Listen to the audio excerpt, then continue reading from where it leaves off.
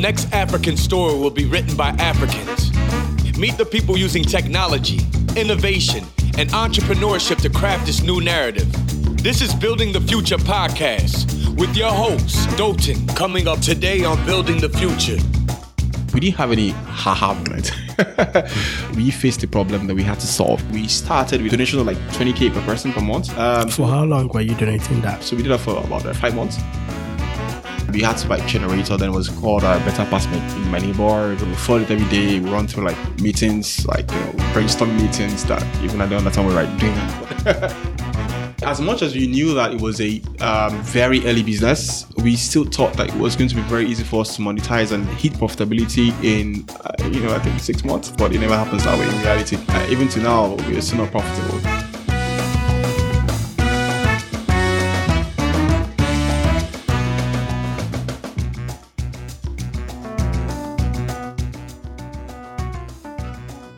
This series is in partnership with the British Council in Nigeria. The British Council is the UK's international organization for cultural relations and educational opportunities. All opinions expressed by me and the podcast guests are solely ours and does not reflect the opinion or policies of the British Council. For more information about the British Council, go to britishcouncil.org.ng. One of the things we do at Starter is growth consulting. We work with select number of growth stage startups and established companies to grow and retain their customers. We do growth. We're not a digital marketing agency. Instead, we help our clients figure out their customer acquisition and retention by focusing on 3 major things. We help them build a consistent narrative and community around their core offers. Second, we help them build a scalable, repeatable, and cost-effective growth systems and strategies. And lastly, most importantly, we help them build an in-house team that will execute the strategies for them. We've worked with and still working with companies like Flutterwave, Cranium One, DIY Law, Oma Gardens, JEE Client Services, Amara Suits, and many others. We're a small team of startup entrepreneurs, investors, product designers, and growth marketers with experiences of building and scaling our own products and companies. To work with you, we'll have to determine if there's a fit and if we can significantly make a difference to your growth trajectory within a short time. If your business is currently making money, at least $10,000 per month, and you want to scale to the next level, let's have a chat. Go to wedogrowth.co and book a free strategy session with us. That is wedogrowth.co, wedogrowth.co, and book a free strategy session with us today. My guest today is Fikayo Ogundipe, CEO and co-founder at ToLet.com.ng. ToLet is an online real estate portal that makes it easy for people to discover, rent, and buy real estate property in Nigeria. Fikayo started the company with 3 of his university friends in 2013. Since then, they've facilitated over $10 million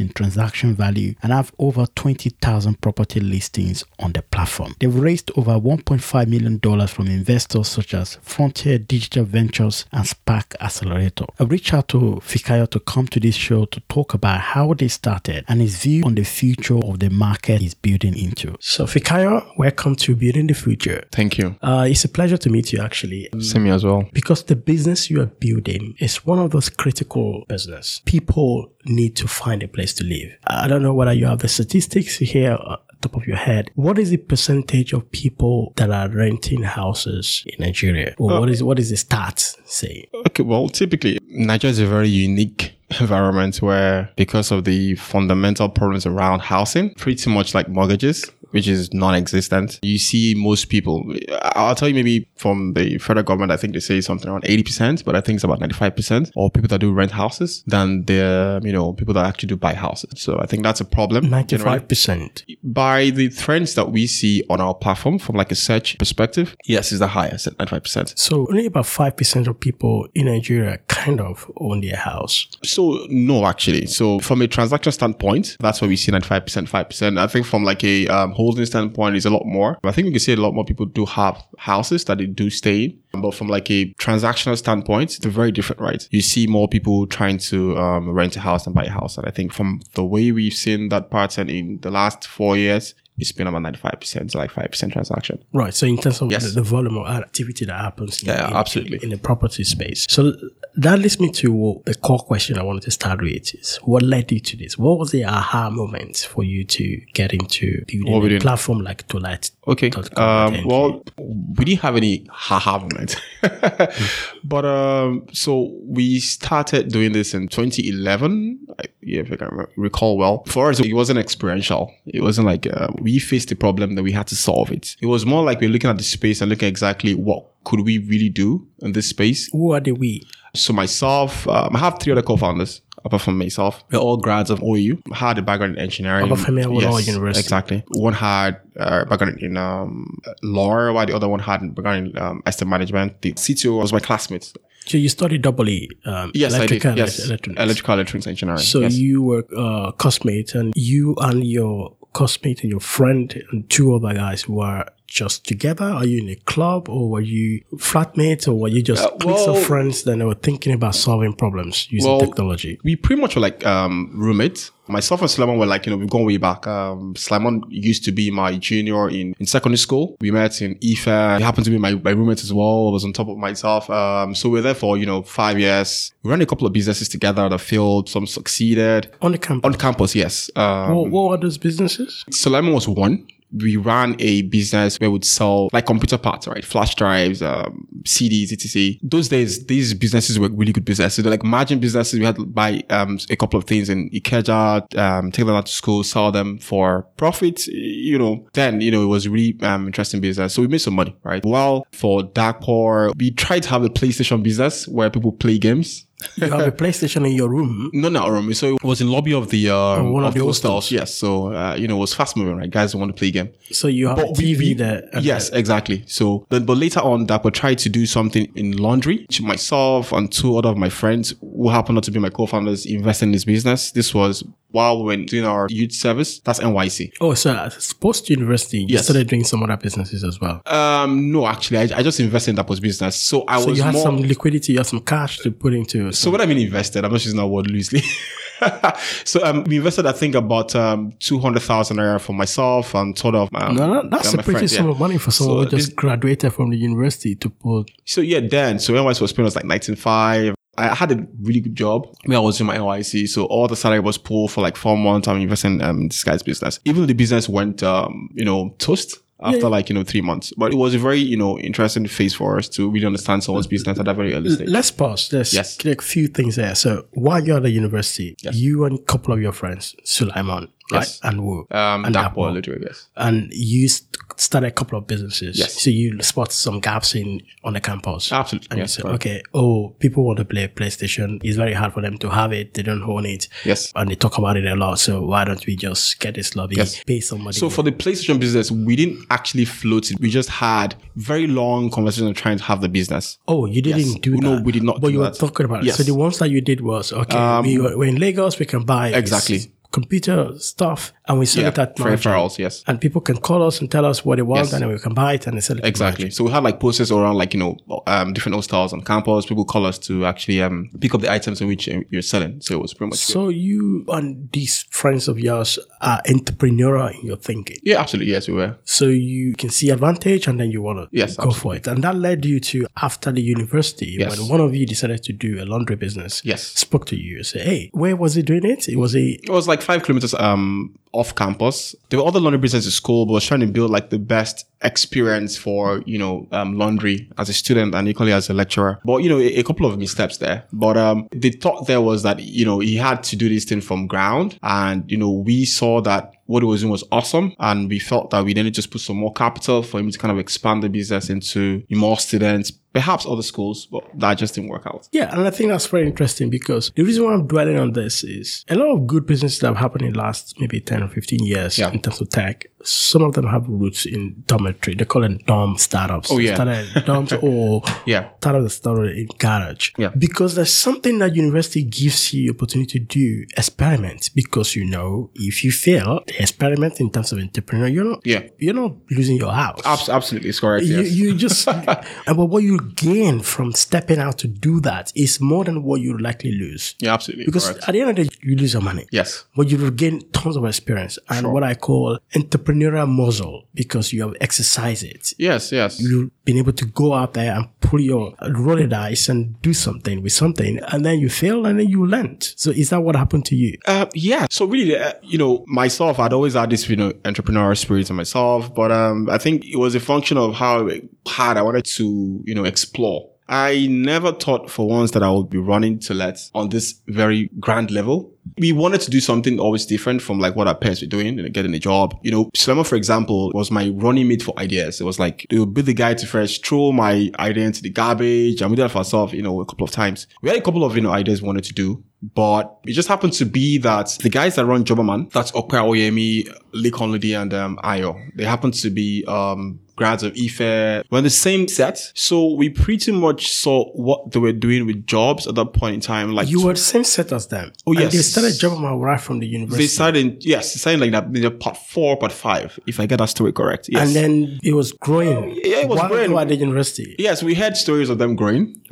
So that's what even drew us more into like, hey, there's something probably happening on the internet, right? So we thought that which part of the internet has not been touched. Then we look at e-commerce as well, but it was looking a lot more complicated than we could do. Was this after the dry cleaning business? Oh, yes. This was about the same time, right? So it was like during our NYC. This is like 2011. So I think Okwe had done something in Jobberman 2009, 10, thereabouts. And we saw some very, vain things, for example. You saw that they had 2 cars, it was branded Jobberman. And we saw a couple of Brigati buses, having their ads. I'm like, these guys are doing great. So like, if these guys can do it, we could do it, right? So we just thought, okay, now which business could we do, at that level? We're thinking of real estate, At first, we thought it could not work. We thought it was too early.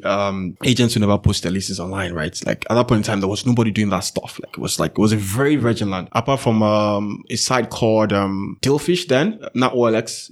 They were like doing things on jobs, things on dresses, things on like the whole 9 yards for classifieds. So there were the guys that were just there, but we just felt that, at that point in time, nobody would think of trying to get a house by going online. Then it was jobs, because jobs are like more of a default, right? There was like a already conventional freedom of like people trying to get jobs online. So I think for jobs, it was a lot more easier for people to think of online, as a second option to get a job than trying to go through papers or trying on the streets. So for us, we just felt that we were trying to go too early, but we did a couple of researches, right? We did researches around like the UK market more predominantly, which is like Zoopla and Rightmove. And Zoopla was just doing that at that point in time, yes. Zoopla was like, was early on. They bought a couple of businesses, and we were like, oh man, this is like, they have very, Rightmove, for example, IPO'd in, I think 2000 and, I can't remember when it was again, but, they had like really good numbers. Right? What IPO'd? Which company? Rightmove. Rightmove. In the UK, yes. So, all their numbers were public. We saw how many agents they have. We saw how much revenue they're making. It was deep. So we saw that, okay, now Nigeria is a really good market. Population was about maybe 150 million people thereabout. We thought that if at this point there was nobody trying to do this, we could do it. Although while we're trying to, still put our papers together, put our processes together, we saw a company called privateproperty.com.ng, launch. Privateproperty.com. Privateproperty.com. Yes. So when you say you're putting your papers, yes. Let's pause a bit and talk about how you ideated this. You saw a couple of guys doing well on the internet. Yes. And you are entrepreneur. Before, you would have just done businesses as well. It's okay. It's because I'm making money on the internet. We should do it, right? Yes. And so which part of the internet has not been touched that we can do, we can work on? And you decide to say, okay, it's going to be property. And then you study that and you see how big the market could be. Yes. And what next to do, dude? When you say you're putting your papers together. Yep. Was it that you wanted to then register the company, or you wanted to design a website or mock up your product? Okay. So first off, we were like rookies doing this thing, especially like a business that was internet, focused. It was very nascent then, right? So there was no like approach to how do you start. And so what we did was we had a couple of meetings to like, hey, what are we trying to do? And we started putting up papers together, pretty much processes that could lead to how people would search on the website. Everything was all focused on trying to build a site. At that point in time, we were just myself and Sulaiman. Then afterwards, we brought in Shay, which was a CTO, which we felt, could actually get this thing going. So we brought in that, but we had like the real estate angle to what we're trying to build. So when you said a website, right? Because I've had this experience before when I started my first business. I didn't know the difference between the back end and the front end. I just knew that website does stuff. Yes. And did you have that same challenge, or do you have some tech people in your team that understand that, okay, this website, we should have a form on the back end, and we should be able to collect information and be able to display that in real time and other stuff? Did you have somebody we did. So architect your exactly. your So like I said, like we're pretty fortunate to have Shay join us very early on. And it's one of the founders. Yes, he is. So he was able to understand like that concept of, okay, now this is what we're trying to build, right? Even though he would explain to us like a billion times what we're trying to build, even though we didn't understand exactly how come it took him that much time to build what we're trying to build. But it was to you, just like a website. My dad to this doesn't understand exactly how come it takes like 5-7 developers to build what we're trying to build. Like it's not a site. So at that point in time, even though I had like a tech background, I had the same concept to how easy it was to kind of like put some codes together and just have the site up. It took us like 6 months thereout to have the first version of our site up. And this is where a lot of product fail, because if you don't have that tech capability within your team, you would have just outsourced it to somebody. Yes, which is always a problem. Underestimated how long it's going to take, and overestimated the importance of your product versus what that person will do. And then the person might actually request to get your job. Absolutely. On the price, and then it will take longer, and then there'll be a lot of problem, and it will take like 2 years. And even then, nothing will happen. So again, like I said, I think we were pretty fortunate to have Shay early on, to have that CTO perspective into the business. If you had gone another route, oftentimes, you try to give a third party person to kind of build your site. There's, like the financial loss is there because you're going back and forth on the iteration of the site. You get billed, and you need to put in mind that, this business, for example, we started with about roughly, donation of like 20K per person per month. For how long were you donating that? So we had that on paper, we had it on paper, but we started donating that somewhere around, I think, February 2012. So we did that for about roughly 5 months. So most of you are not working full time on the business? 2 of us were working full time on the business, while 2 others were having like day jobs and day jobs like NYC jobs. Someone went to the UK for a while, so joined us later on. So and everybody was contributing 2,000. Yes. 20,000 naira a month to cover the cost of the people that are working full time, or to cover the basic cost? We were just the ones running the business full time. So there were things like hosting fees we had to pay, they're like operational money, because we thought that we needed space. So we got a space. But we didn't pay for the space because it was one of our co-founders that gave us a space, very small space in Ikeja, just a table. And we had to buy a generator. Then it was called a Better Passmate in my neighbor, a very small one, I think about 50,000 naira. Then we flood it every day. We run through like meetings, like, brainstorming meetings that even I don't understand what we're doing then, but it was a couple of meetings, right? Just trying to like figure out exactly what we're trying to build. So it was just like admin cost that we were trying to burn the money on. So we got to that place where you say you're putting your papers together, and then somebody else launched something similar. What happened? So at that point, it was like we had 2 thoughts. It was, okay, now this means that yes, there's something here, because they came big. This is a product that was already in South Africa, was doing well, and they saw that there was a need for them to launch in the Nigerian market. So we saw that, yes, I think these guys mean that there's something here, right? On the other hand, we're like, these guys came big. Well, from our perspective, and we're thinking, will these guys win before we even try to do anything? I think that just even drove us more to try to build what we had to build as fast as possible. Did you have one of those business plan or business expectation that says we're going to be profitable in 3 years or 2 years? Oh my God. Okay. Okay. As much as we knew that it was a very early business, we still thought that it was going to be very easy for us to monetize and hit profitability in, I think 6 months. You just changing some numbers on the spreadsheet, right? It's always a big deceiver, right? Because you just keep having like 5% growth, on a week-on-week basis, but it never happens that way in reality. Even to now, we're still not profitable. So I'll say that anywhere. So, but that's because we're trying to, really invest in key areas in which we're going to use to build this business for a very long time. Yeah, I'm going to ask you some questions about the numbers. So in terms of that, we always thought that we were profitable, early on, but the difference between I will call it normal business and a startup is that, you have to keep investing in core areas, because the idea of startups is you can always, build and scale really fast. And when you mean scale, it could be argued or interpreted in other ways, but it just means that you're trying to build out something really fast. And that takes a lot of capital to build. Yeah. So when you started, then you have these people that came in, a little bit validates the market for you, but then they scared you. So what did you do next? Did you then as related to your launch, or did you find out who? Because there are a few things that could happen. You could say, okay, yeah, these people are listing on their website. We'll go to those people because they are easy conversion. Okay, yeah. So basically, when it came to early competitors, right? We had a very healthy approach to this. It wasn't more of hey, we're scared and we have to go back to doing what we're doing before, do something else. It was more of like, oh yeah, we had this very competitive spirit. Like, even though we didn't have the hassle of capital, but we thought that we could always do things cheaper and more effective than the other person. That kind of kept on, going, and we had a lot more drive to get results in more efficient ways, because of the time frame wasn't there, and that led us to trying to like even having our deck early on, speaking to people. The more people right now in the market trying to value what we're trying to do. We're like young people. We have a very great plan. We have a better interface. We have more agents, more VCs. All those things were there for us to use. We thought that we were very local because we thought that we understood the space more than anybody else did. We still have that thought now, 5 years running. And these guys were from South Africa, these guys from other parts. They would not really understand exactly how to like locally play what we're trying to play. So, we just thought that we had all the advantages apart from capital at that point in time. And so we just followed that. And we knew early on that it wasn't always about capital to build and to win. We still think that now. It takes a lot to win in a market like Nigeria, for example. And all that all together just kept us going. So what was the business model when you started? So we started by trying to be a classified market where agents who pay a very small fee to be on the platform, even though when we ran on... As in people that rent houses? Like pretty much agents. So they have inventories of houses that they are letting out to people? Yeah, exactly. Was it primarily rent when you started, or was it...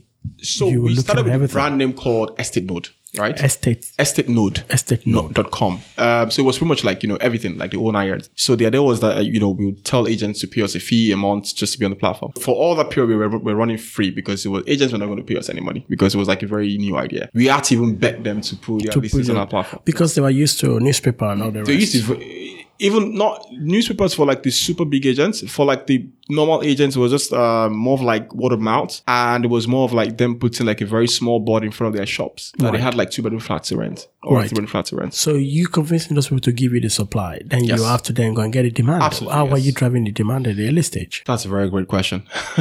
So at that point in time, we basically were using 2 hacks. We did something, I wouldn't say yeah. Because it's a hack, it's a free hack. I won't give that for free.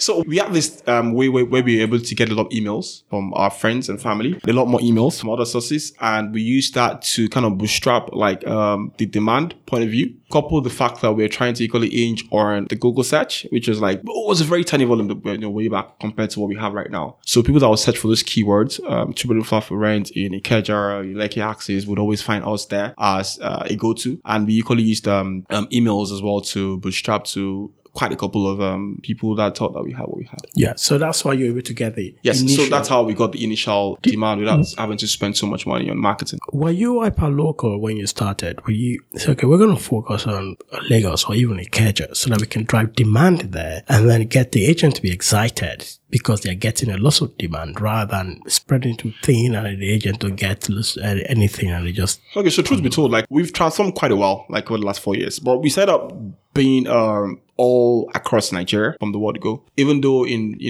the market always dictates exactly what's going to happen. So we had a bulk of our listings, over, 99% of those listings in Lagos, and the agents were all in Lagos. So we didn't have any, idea to like, let's kind of focus on Lagos. We just launched out to the entire market and we saw exactly how the market reacted to the platform that we built. And then you started concentrating on the ones that you're getting the best. Not entirely. So that happened for a very short while. We did that for like 6 months, thereabouts, from like an active platform down to February, pretty much. So we moved to a platform like Foxtons in UK, where which we got the name ToLet, which was going to be like a new phenomenon for people. So that was a service focused for just strictly Lagosians. You're trying to rent a house, right? Let's try and be the more efficient agents, because we realized that agents were very inefficient around like timing, trying to negotiate around what you had, and just like paperwork was, just lengthy. So let's just kind of keep everything simple. We had like very sophisticated agents. That was the idea for us to build. Oh, so it moved from a directory. It moved from a classified business to a commissions model, right? So we just pretty much just go around meeting landlords, meeting agents as well, trying to get the listings on our website. And you call us. We had a call center, a a very big call center. we map it to a couple of agents which were hired by us.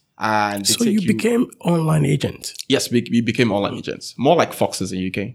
Pretty much like Foxes. You know Foxes in UK? Yeah. The guys with the Mini Coopers? They're quite big in London. Yeah, they're quite big in London more than... Because I don't live in London, so they're quite big in London. Okay. But they're traditional agents. Exactly. And then they started using technology to optimize. So when you started... Because initially you had the idea of Zoopla. Correct. As an operator. Zoopla aggregates everything. It's a classified place where agents can list their... inventory. Correct. You started that way and you realized that the market is not going to react to you well.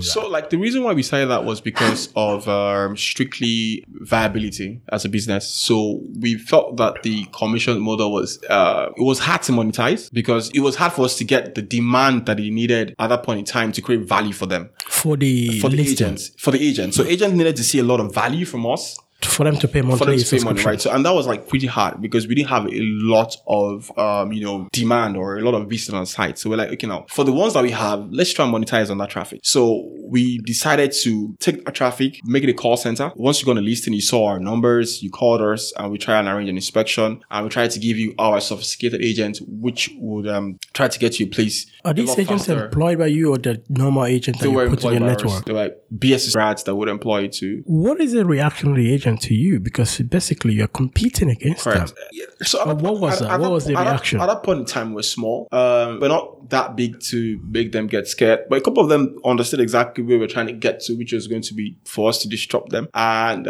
but for the while in which we ran that model, it was strictly just for viability reasons. Because for you to run the classified model, you need a lot of capital to push that. So we felt that we could run very lean with this model and still at the same point in time still drive traction. So and this model gave us that very early traction. ToLet moved so fast in about 1 year that it moved last 3 months. Just because we just focused on rental, we got listings by ourselves, we had cameras, we have very sharp listings, and the agent just giving us very sharp pictures. This is 2013. So people started debating the platform. Okay, now this is a platform called ToLet. Just go there, they have listings for you. So from that, word of mouth started going out. It's ToLet, and we just kept on getting a lot more emails sent to people. Started, growing from there. For that phase, it was really awesome because we were able to run lean because we were generating a lot of income. Because you are practically an agent. Exactly, yeah. So we use that, as more like a launch pad for what we are right now to get to where we're trying to get to. So, I know that Jumia House, or they used to call it Lamudi. Yes. They were running subscription model. Yes, they were. And then the argument that when I was integrating this was that the agents are not going to give you commission because the transaction takes place outside the platform and it's very hard for you. Correct. Yes. To get that value because then they've got the money already. Yeah. But with you said you're going to have a closed system. Yes. We are the agents. Yes. We are just online. Absolutely. And we don't need an agent to work with us. Yes. So you took a different approach. Yes. And has that worked out for you in terms of how? So like I said, right, we've been very transformative with our business. And I think we've always been realistic about, what we can actually get. And I think we're always trying to be proactive with the way we kind of build. At every time frame, there's a thought around what we do and how we do it. So at that point in time, let's run lean and let's try and build, right? And still have that platform, right? We knew that, by going this route, we would lose out on the sales market. It was rental, a lot of agents would think that, you want to disrupt them. Some are like, hey, talk about you. But we thought that at that point in time, people just wanted to just get listings, just call. So they didn't really care much about exactly how the operational stuff was done. So we did that for a while. And, we started hitting bricks when we were trying to scale that model. Right. Yes. So, you want to scale. You want to be able to do 10x, under a very short time space, because that's when you're trying to really solve a big problem. We're just in Lagos and we're just in a couple of places in Lagos, the Lekki area, Ikeja, Gbagada, Surulere, Yaba. We're not just just in every area because it was kind of the economics of our agents were not right around certain areas from a commission standpoint. So, and that's Lagos, how much more the other 35 states that we had. So it was hard for us to kind of scale. So, at that point in time, we started asking ourselves the right questions, how do we kind of scale this business? So, we moved to another platform where we didn't have to hire our agents, but we had to just use the agents that already existed in the platform. Okay. So all that tech we built for our agents, we were able to kind of like push that tech to the current agents that were there and kind of like skill. So, but with that is what you said already, which is like trust factor, right? So it was because we did not control the money. It was literally hard for us. We had problems around like, detection of deals, commission collection. Those are really hard areas for us to kind of like figure out. But, we had other ways in which we're trying to figure out, but at scale was a problem. So if you're doing like, 100 transactions a day, when you start doing 1,000, what happens? Like what's that loss? So, we started thinking of, how can we make this, and at the same time, we were very sensitive to what users would think about our platform. So we just didn't want to serve just the Lagos area, even though we wanted to run profitable or run lean or, or still stay in business. So we wanted to serve everybody, we wanted to serve the young man down there in Kano or the guy in Kaduna. He wants to find something around him to buy or to rent. So we started thinking, big picture type stuff. How do we get these lists across and still at the same time, still stay very lean? So we had to go back to the model in which we started off earlier on, which is like the classifieds model. Interesting. Yes, So you went full circle because exactly. you need to scale. Yes. So, but this time around we're doing the capital, so it's different. So, we were able to, when you're doing things with capital, you can do more experiments around certain things. So we had to raise some capital in 2016 from some Singaporean investors. So before then, you raised money from someone else. Oh yes. So 2013, when we were at ToLet, we raised money from Spark. Spark is an incubator that was launched in 2013, which incubated ToLet, Drinks.ng, Hotels.ng, and a couple of other businesses. So and that was run by Jason and that was run by Jason and Bastian. Yes. So you came into the incubator program and they put some money. We were the first batch of the people. Okay, they are batches. So yes. It was a cohort. Yes. And how much did you raise? So then we raised in two rounds. The first one was $50,000. But the other one was about roughly another $200,000 thereabouts, approximately. Everything from Spark was about $250,000. So initially they gave you $50,000 yes. and office space and support. Yes. But not a program. You're not going through a program. So Spark was a little bit different than the general incubator. It was more of like a hands-off approach, right? It wasn't more of like a regular incubator. So we had all the control that, we should have and be able to on our own think of like ways in which we're going to build our different businesses. But the environment was really rich because we had other entrepreneurs there. So we'd exchange ideas on what's working in yours, what's not working in mine. So it was really good. So we didn't have to waste so much capital trying to do something that didn't work for him or work for that. It was a very rich knowledge house, which we used for about 1 year and a half there. And how quickly did you then raise the next capital from that? No, it was quick. So I think they were just trying to see the kind of entrepreneurs that we were. I know. Because sometimes you could make mistakes in investment choices. So but they saw that we were just hungry guys. We were just hungry guys. We were just anything we build. Because at that point in time, we're trying to raise a lot less capital from like Nigerian investors. We didn't then at that point in time, I think a dollar to naira was about 160 thereabouts. So that was about 8 million naira thereabouts. So we were trying to raise about 4 or 5 million thereabouts from investors. So when we got 50, I was like, wow, man, we're going to destroy this. We're going to, And you thought that would be your last check? What do you think was going to be our last? But we thought that was sufficient for us to build whatever we were going to build early on. And does that enable every member of the founding team to then work on this full time? Oh, yes. So even before that, we were all working full time. Before that, we were all working full time. We knew and that you stopped contributing 20,000 naira every month. Yeah, and at some point, that money dried up. We couldn't keep up after 4 months. It was. So how are you continue the business? Different things that I can't say on air right now. different ways. There are different strategies we use, There are times in which we just try cut costs, rather than take a bus, you trek, rather than you pay for a bus, you be like, you just take a face and oh, I forgot my money. There are all sorts of things you kind of use just to get to the office. You borrow some money just to stay in there. At some point, we had a staff that before we didn't even need to hire, I would struggle to pay. So at some point, just to show that we hired somebody. Oh yes, we had a first hire. Let's hire someone, even though we didn't need the person. So, but this is a very interesting period. How many staff do we got now in terms of your team size? No, I think like about 70 plus people. So you raised 200. So we raised 250,000 early on. We raised 1.2 million from Frontier. So before this investor, I'm going to talk about your last investment. Yeah. Before they came in, the only external investor you had was Spark. Yes. Okay, and you were trying to raise more money, but you couldn't. Oh, we tried to raise money for a while. Raising money. So yes, which from an investment standpoint, right? People always kind of worry about trying to invest around huge capital operations, right? When everything around the operation is human capital driven, right? This, if you got what I mean. So we were running a model where, we had to hire people and everything around monetizing was around people. People had to go collect commissions. So, and if you want to try and scale, do things in very big bounds, it's hard for you to do that because there's a lot more that would go into you trying to scale when a lot of people will be involved in the levers of the business. And that, I suppose, is the biggest risk in business, which is people. Yes, yes. So, but now from this people talk, it wasn't really about the quality. It was more of about the quantity of people that just had to be there just for you to monetize. It was a very large force. And for you to grow big, you had to employ a lot more people to be in more areas to serve, inspection. So that was the thinking then before everybody now understood that internet business doesn't necessarily have to just be linked 20 people building stuff. So correct. Uber was not your traditional internet business. Uber depends on a lot of people being signed up on the platform. Yes, but those people were not employed. Yes. Okay, so you were employing people directly. Exactly. Okay. Yes.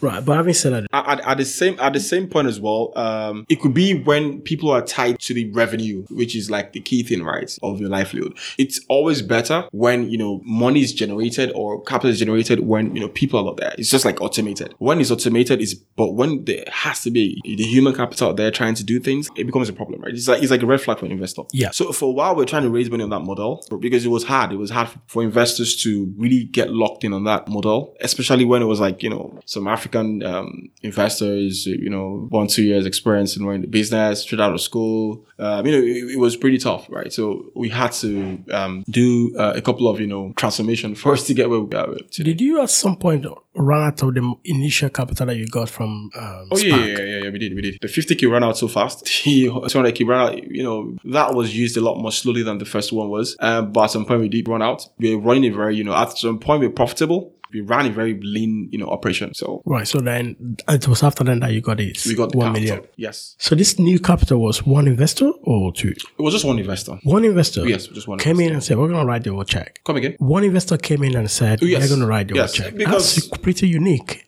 So they did because they're quite bullish on the opportunity. A couple of reasons here. So they did that because they saw the potential in the people running the business. So these were not just regular investors. They were investors that had an understanding of exactly how classifieds, ran on a global perspective. So they had an idea of exactly what you kind of needed from a capital standpoint to kind of build the business. And they knew that, this opportunity was there for them to take it. So why allow somebody else to come and take from that pie when they could take everything for themselves? How did you get to meet them? So Frontier was an email.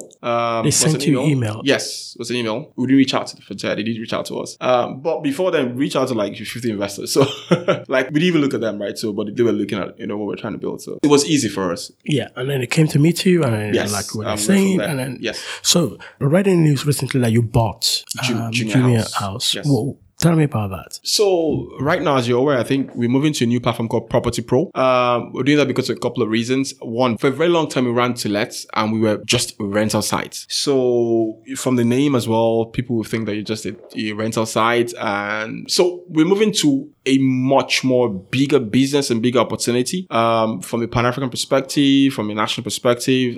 We thought that there was a need for us to capture the entire real estate, value chain. And that had to do with sales, a very big part of sales. And we knew that a lot of big agents, would want to do a sale because that's the biggest part of their businesses. So we had to You don't have agents. Yes. You don't have them in-house anymore. You're working with agents now. We are for a very, healthy agent ecosystem. We're not trying to just do anymore. So our Junior House, for the last 4 years, I built a very good portfolio of sales. So we were looking for sales. You mean selling the house? Selling, yes. So I use the word rental and sell. So sales mean you're trying to buy a house, you're looking for a platform to use. So Junior House, formerly called Lamudi, had built this, very good platform that we thought that, was going to be a very good addition to what we're trying to do to serve the greater community of our users, both ways, agents and equally users trying to consume the platform. So that was pretty much the concept of us actually purchasing the assets for Junior House. How did you know they were trying to sell? Well, that was on a very high level. But sometimes if you're very keen to the space, you'd always know certain movements are about to happen. happen and you try and jump into these opportunities. So this transaction was done majorly from our current investors, Frontier Digital Ventures. They're very active globally. So they had like very private information to this transaction. I think we're very quick on trying to jump on it. They spoke to you and say, hey, would you be interested in buying this? Yes. Then if we can put it together. Yes. So was that sale out of the money that you raised, or was that sale done separately? So it was done separately. So it wasn't out of your... Because I'm trying to understand how much did you buy Jumia House for? Well... I wouldn't answer that. For so many reasons, we are keeping that sale transaction private. Even though, Frontier, for example, is a publicly listed company in Australia. Some numbers are out there you can use to gauge exactly how much it was bought for. But, we never give a right number to exactly. So let me just get the picture here. So was it all cash? Again, we don't want to put out the exact details of exactly how that transaction went through. But I will tell you that it was... cash was involved. And a couple of other things. Okay, so let me just say, assume that a lot of cash was involved. So you raised 1.2 from your investor, Frontier's Capital, and then they said this sales is good. You should buy for strategic reasons. Then they put up more money. It means that they've invested more than 1.2 million. Yes. Because they're going to get some equity again from this new stuff that is coming to you. Correct. If you're not, so in a way, correct. So that means you diluted more. But you no, raised... Actually, no, we're not diluted. You're not diluted more. Yes. So if you keep pressing, you understand the dynamics. So they created a new class of shares for this new investment, because look at it like, they put up, let's say, for argument's sake, they bought Jumia House for 1 million. So that 1 million, the cost time and everything is now added to your own shares. It's treated like an investment. There was no dilution from a founder standpoint. There was not. But I will tell you that part of the transaction was cash based. A bulk of it was cash based, and it was a win-win for both parties, right? Win-win for ourselves, win-win for Jumia House as well. So did you get all their existing assets and existing people that were working with them? So right now, it was pretty much like it was more of assets than human capital. We're still in the very fine details of trying to see if we're going to get a couple of capital from the workforce or not. So there are people still working on a Jumia House now? Right now, no.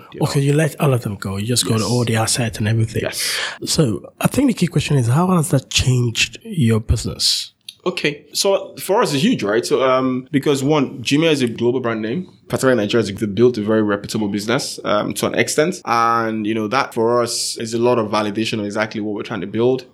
So like I said, these were part of the things that we put into consideration for this purchase. And we were just trying to look at providing a very deep service for Nigerians trying to enjoy the real estate service. So we have a couple of things lined up for 2018. For example, I think we'll get to see them as we roll them out in the next couple of quarters. And our vision is pretty simple. Think of trying to do anything related online. Think of us as a brand Property Pro. You're trying to rent, buy, or sell. Think of one platform called Property Pro. So we just do everything for you as simple as possible. So that increases your chances of being able to do that effectively, because we now have more. Because we have more inventory. We've got more housing options for people. It's just about inventory when it comes to. So is it safe to assume that you are number one in the market in terms of market share? Okay, yes. In Nigeria at the moment. I try not to say we're number one because it's still a very long race. From a metric standpoint, yes. With this consolidation, we're going to be number one by miles. From an inventory standpoint, visit, agents, absolutely number one. What's your revenue like? It's pretty decent. What is decent? Decent means decent means I actually cannot say my revenue is actually on it right now. Okay, so can you give? But our revenues are growing about 40 times year on year. I'll tell you that for a fact. 40 times or 40%? 40 times. So 2016, you are 40 times what you made. Yes, that's a 40%. I'm sorry, year on year growth. 40%. Yes. Okay, yeah, because 40 times that means you're ballistic. You are 40%. Really on fire. I'm sorry. So nobody can touch you if you're 40 times. Nobody. You should be $1 billion business. No. That's exponential growth on steroid. Right. Hopefully we get there soon. That's great. So I really like the way you started as a friends and stuff. I really want to delve into the dynamics of your founders. So the founders, the guys that started are still the same. The four of you, you're still the same people, still as founders. Yes. I'm the CEO. Suleiman is the CBO. What's CBO? Business officer. What is that? So anything that has to do with like business development, product development, actually, is done by Suleiman. Because Fikayo doubles down as a CFO as well, while Dapo runs anything operation, while Shay's our CTO. And 4 of you have been friends for a long time, so the dynamics has been 2003, like way back. Right, that's quite good. So how did you decide who's going to be the CEO, who's going to be the CBO, and the rest? I can't remember exactly how I became CEO. But at that point in time, I was like, out of the 3 other guys, I had held positions that they felt from their perspective put me in that position to actually lead them. While I was in school, I had a couple of positions which I led, and there were really good moments, and they felt that, hey, to lead this team, I think Fikayo is the right guy to lead the team. I'm a very tricky person because I can be very, funny. And, they're like, oh yeah, I think Fikayo can actually do the job. He has a stability when it comes to like relationship, being diplomatic, having to see, very far, knowing exactly when to strike, when this is the business opportunity, knowing exactly when to strike, there's a friendship opportunity here. How to put a balance was actually exactly why they felt that, I was the right person to do the job. That's quite good. So let's spend the last few minutes to talk about the future. Yes. How do you see this market, especially in regards to transaction? We can take it from the macro level, transaction online. Things that are not naturally done online, transaction online, and then your own specific market. What are the key things that will change, that will significantly and fundamentally change this market, both in terms of expanding it or killing some things that people are doing now? Okay, well, I think from my own perspective, I think just like internet businesses, I think deeply that the economy is going to play a very huge and pivotal role in the way people just consume internet businesses. I think there's an economic dysfunctionality, right now. Investors, for example, are always they think that when we have that population of like 80 million people, internet users about 80, 90 million. So you guys should be doing some really decent numbers. But in reality, that's not reflective of exactly what happens like really online. So it feels like a really large opportunity for like, businesses, but that's not what happens. And the ways in which the NCC actually pick up the data for like internet users, right? They're like, featured phones, smartphones and all that. I think from an economic standpoint, when the government can do certain things, for example, more investment in education as a whole, more investment in infrastructure, good roads, power, more importantly, I think that's going to really have a very huge impact on our businesses, to be honest. Be e-commerce, being classified, be like, ed tech, but from fintech. Fintech could, outline certain dysfunctionalities in certain areas. But I think for other businesses, I think that's going to play a very huge role. I like the way smartphones are breaking barriers in this country. To be honest, that's really helped our business. For example, we're like about 70% mobile that we see. Before then, it was not that. Like, it was almost non-existent. So that has really helped to shape, the opportunities for our business. And I like the way it's growing. Smartphones are getting cheaper. If for the fact that we had a couple of FX fluctuations early last year, smartphones were really cheap to get. And that's going to really impact in all,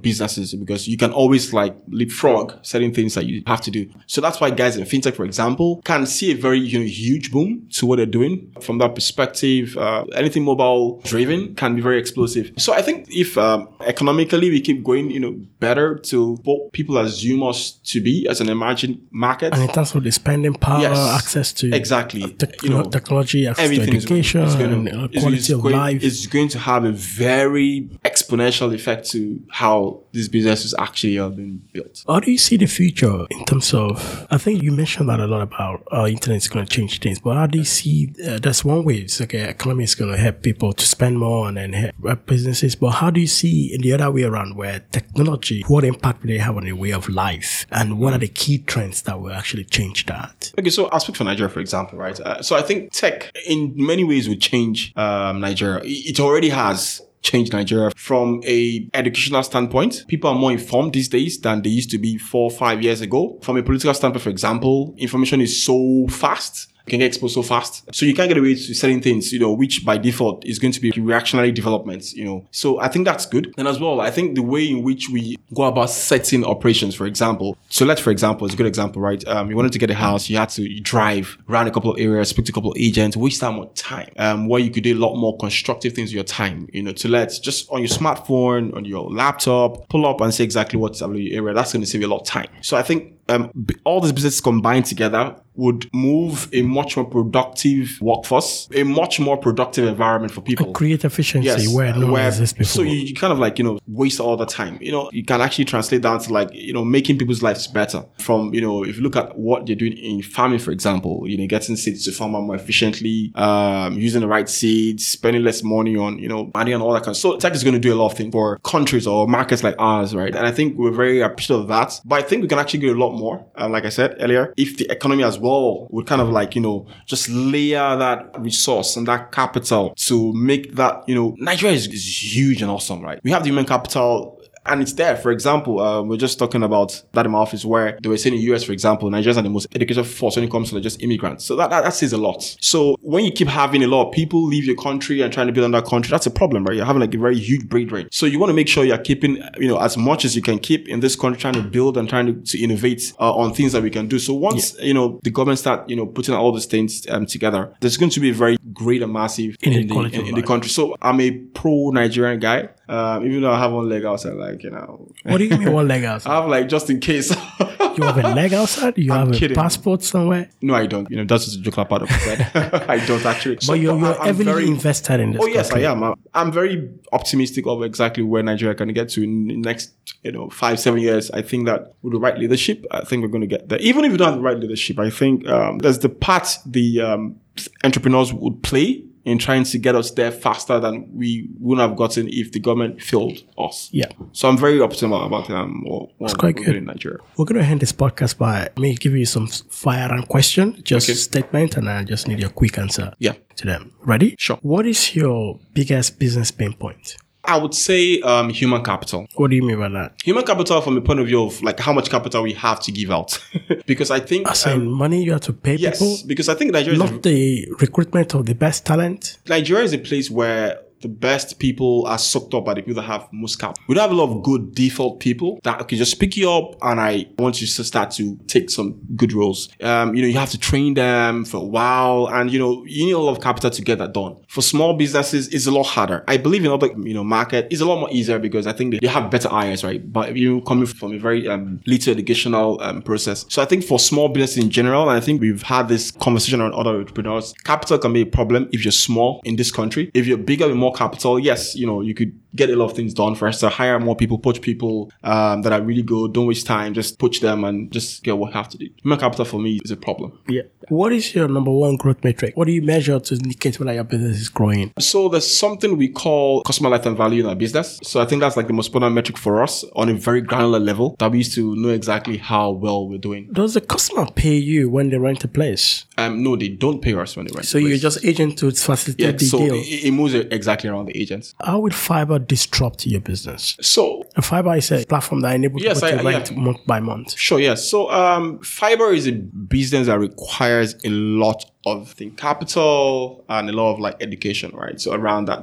And it's a business that would deal a lot with places that they have a lot of supply. So in areas like in the Lekki area, it's going to work well, should work well, and Ikoyi as well, because a lot of apartments are overpriced. And I think the best way to kind of monetize them now is to make them monthly rental versions. In other areas where you have a lot more demand, which is AK Mr. Lagos, a lot of demand is there. It's hard to kind of structure this kind of deals because there's already a culture of people paying for their rent from a yearly perspective, and everybody's trying to pay that landlord to get a house now. So it's like fastest fingers. Right. So there are more demand than supply. Exactly. As a country, we have I think 22 million housing deficit. This is huge. For a city like Lagos, for example, about 20 million people plus, we don't have enough houses, right? So it's just when you see houses not taken is a function of pricing. So you see price that beyond what exactly. It should be. So you see that a lot on the island, pretty much just the Lekki area, right? So it doesn't get down to Ajar. But the Lekki area, Ikoyi, more importantly, that's where you'd see, a platform like Fiber would thrive, or any business trying to do something from a monthly perspective. So I could bring that capital down to in piecemeal, where I could afford it.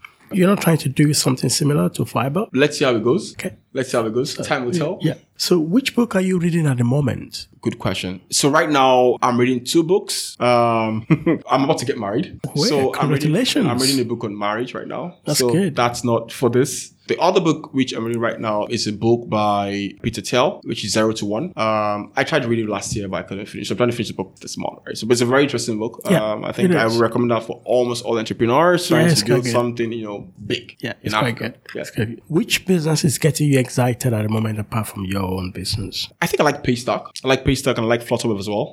Those two businesses are very, unique business. And I think there's a lot of opportunities that could happen from those two businesses. Yeah, great. So Fikayo, it's been good having you on this podcast. Thank you for coming. I hope you enjoyed it as well. I did. That's great. Thank you so much. Thank you. This series is in partnership with the British Council in Nigeria. The British Council is the UK's international organization for cultural relations and educational opportunities. All opinions expressed by me and the podcast guests are solely ours and does not reflect the opinion or policies of the British Council. For more information about the British Council, go to britishcouncil.org.ng.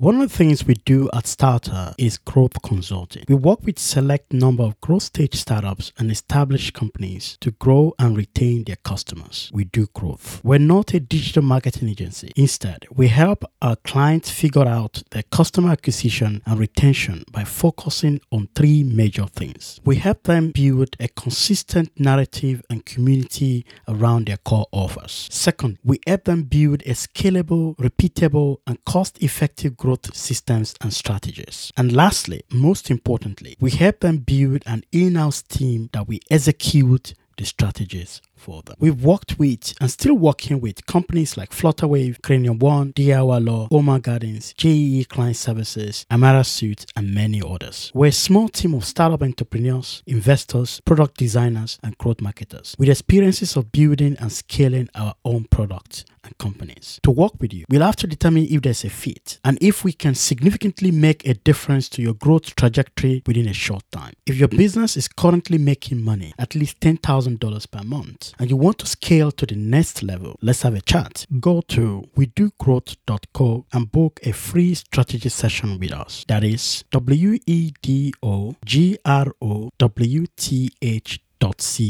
wedogrowth.co, and book a free strategy session with us today. Do you have an offer, a product, service, or message that will be ideal for entrepreneurs, investors, or corporate executives across Africa? Building the Future podcast can help you. This podcast has been sponsored by partners who want to reach super targeted audience of investors, entrepreneurs, and people who are in the process of starting their own business. If you or your company is interested in reaching those audience through this podcast, we would like to chat with you. We have sponsorship slots from 3 episodes up to 1 year. Send me an email via hello@thestarter.com. That is HELLO@THESTARTA.com, and we can take this further. You've been listening to Building the Future podcast by Dolton. These are the interviews with entrepreneurs that are playing a key part in shaping the African future, and you'll be able to hear all their stories. For more, sign up for the weekly newsletter at thestarter.com. Our revolution will be televised. Hey everyone, thanks so much for listening to this episode. I hope you enjoyed the show. Before you go, I have a favor to ask you, and it will take 30 seconds of your time or less. It will mean a lot to me. If you like this podcast, you can easily let me know by going into iTunes, Stitcher, SoundCloud, or wherever you download podcasts, and subscribe. You can also go to our website, thestarter.com. That is THESTARTA.com, and sign up for our newsletter. It will be a huge favor to me, and it's really simple and easy. If you subscribe now, it will help us a lot. Thanks.